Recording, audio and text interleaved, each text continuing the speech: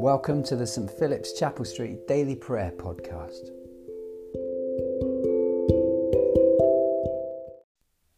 Hey, happy Tuesday on this Easter week. We're going to dive right in with the psalm set for today and then read the New Testament reading, which is continuing through 1 Corinthians chapter 15. If you didn't hear yesterday, then I'd encourage you to dive in and at least read the passage from yesterday. An amazing beginning of a chapter that talks about the resurrection life together. So the psalm is 112.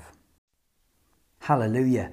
Blessed are those who fear the Lord and have great delight in his commandments. Their descendants will be mighty in the land, a generation of the faithful that will be blessed. Wealth and riches will be in their house, and their righteousness endures forever.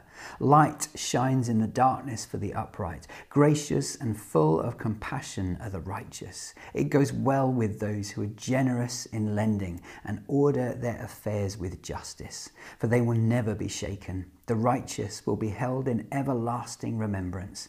They will not be afraid of any evil tidings. Their heart is steadfast, trusting in the Lord. Their heart is sustained and will not fear until they see the downfall of their foes.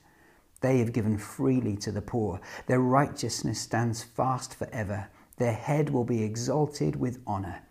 The wicked shall see it and be angry. They shall gnash their teeth in despair.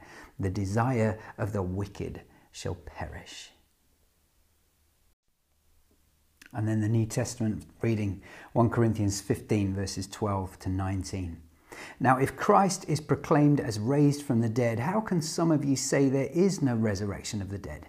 If there is no resurrection of the dead, then Christ has not been raised. And if Christ has not been raised, then our proclamation has been in vain, and your faith has been in vain.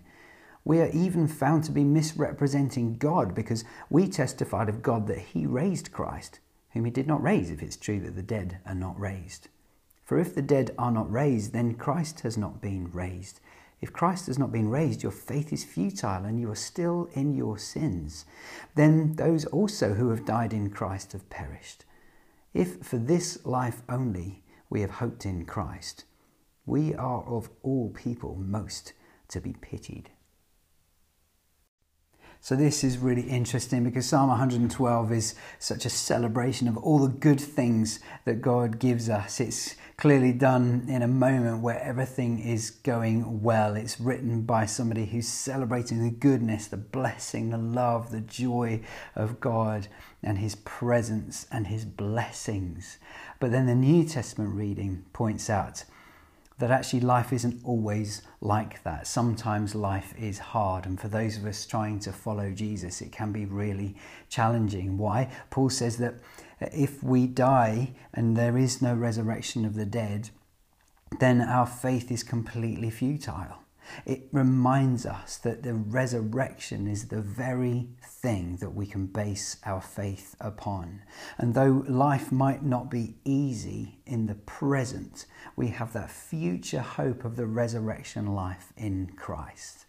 And all of those promises that we read about in the Psalms are there for us to take a hold of in Christ. That, we may get a little taste of it in the here and the now.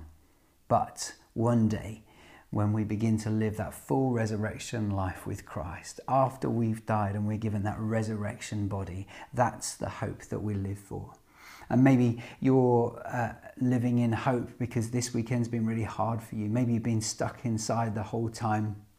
Maybe you're on your own in an apartment and thinking, well, this doesn't feel like resurrection life. Maybe you're a key worker and exhausted because you didn't really get much of an Easter weekend. But the reality of the Christian faith is this: though it may be hard at this time, we live in hope that God's blessings are there for us to claim when we see him as he is. And so we pray in faith and we live in hope.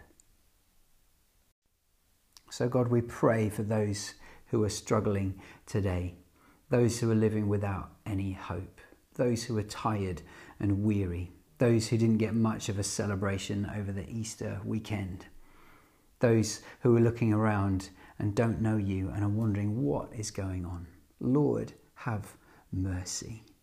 Lord, would you pour out your resurrection life into your church, that we may rise up as a people filled with hope, that we may offer that hope to others, and so that our lives are not lived in vain, that people wouldn't pity us, but instead they would see the hope that we have and want to share in that too. In Jesus' name we pray. Amen. And let's finish with the Lord's Prayer together. Our Father in heaven, hallowed be your name. Your kingdom come and your will be done on earth as in heaven. Give us today our daily bread and forgive us our sins as we forgive those who sin against us. Lead us not into temptation, but deliver us from evil. For the kingdom, the power and the glory are yours, now and forever. Amen. May the risen Christ grant us the joys of eternal life. Amen. And let us bless the Lord. Hallelujah. Hallelujah. Thanks be to God. Hallelujah. Hallelujah.